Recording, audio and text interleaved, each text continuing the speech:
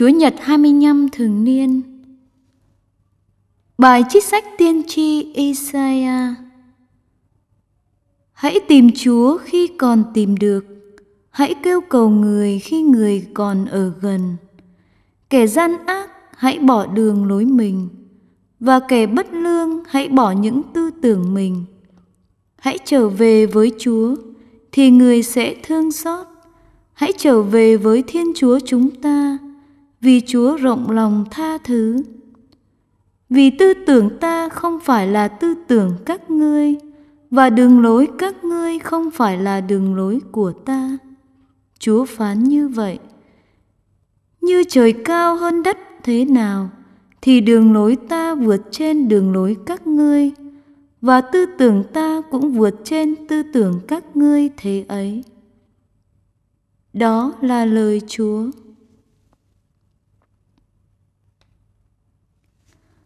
Chúa ở gần mọi kẻ kêu cầu người. Hằng ngày tôi sẽ chúc tụng Chúa, và tôi sẽ khen ngợi danh Chúa tới muôn đời. Chúa vĩ đại và rất đáng ngợi khen. Sự vĩ đại của Chúa không thể đo lường được.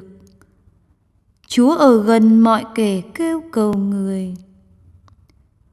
Chúa nhân ái và từ bi, chậm bất bình và giàu ân sủng. Chúa hảo tâm với hết mọi người, và từ bi với mọi công cuộc của Chúa. Chúa ở gần mọi kẻ kêu cầu người. Chúa công minh trong mọi đường lối, và thánh thiện trong việc Chúa làm.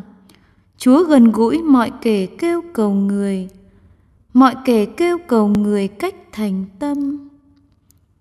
Chúa ở gần mọi kẻ kêu cầu người.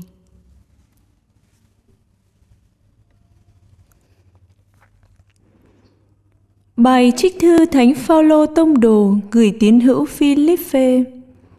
Anh em thân mến, dù tôi sống hay tôi chết, Đức Kitô sẽ được vẻ vang trong thân xác tôi.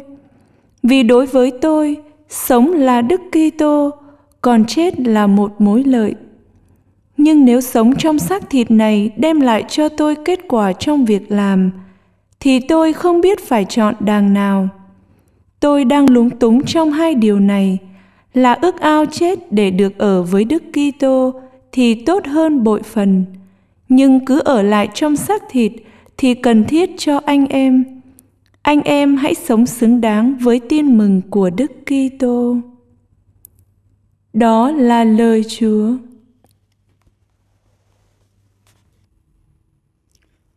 Tin mừng Chúa Giêsu Kitô theo Thánh Mát-thêu. Khi ấy, Chúa Giêsu phán cùng các môn đệ dụ ngôn này rằng: Nước trời giống như chủ nhà kia sáng sớm ra thuê người làm vườn nho mình. Khi đã thỏa thuận với những người làm thuê về tiền công nhật là 1 đồng, ông sai họ đến vườn của ông. Khoảng giờ thứ 3, ông trở ra, thấy có những người khác đứng không ngoài chợ.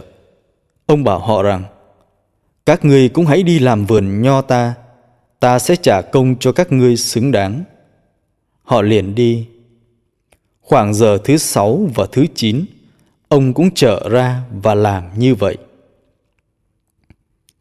Đến khoảng giờ thứ 11, ông lại trở ra, và thấy có kẻ đứng đó thì bảo rằng: Sao các ngươi đứng nhưng không ở đây suốt ngày như thế?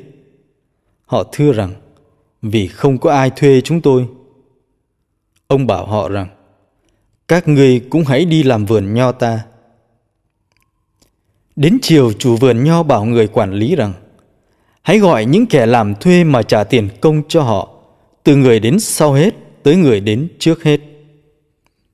Vậy những người làm từ giờ thứ 11 đến, lãnh mỗi người 1 đồng. Tới phiên những người đến làm trước, họ tưởng sẽ lãnh được nhiều hơn, nhưng họ cũng chỉ lãnh mỗi người 1 đồng. Đang khi lãnh, họ lẩm bẩm trách chủ nhà rằng: Những người đến sau hết chỉ làm có 1 giờ. Chúng tôi chịu nắng nôi khó nhọc suốt ngày, mà ông kể họ bằng chúng tôi sao? Chủ nhà trả lời với một kẻ trong nhóm họ rằng: Này bạn, tôi không làm thiệt hại bạn đâu. Chớ thì bạn đã không thỏa thuận với tôi 1 đồng sao? Bạn hãy lấy phần bạn mà đi về. Tôi muốn trả người đến sau hết bằng bạn. Nào tôi chẳng được phép làm như ý tôi muốn sao? Hay mắt bạn ganh tị vì tôi nhân lành chăng? Như thế, kẻ sau hết sẽ nên trước hết, và kẻ trước hết sẽ nên sau hết. Đó là lời Chúa.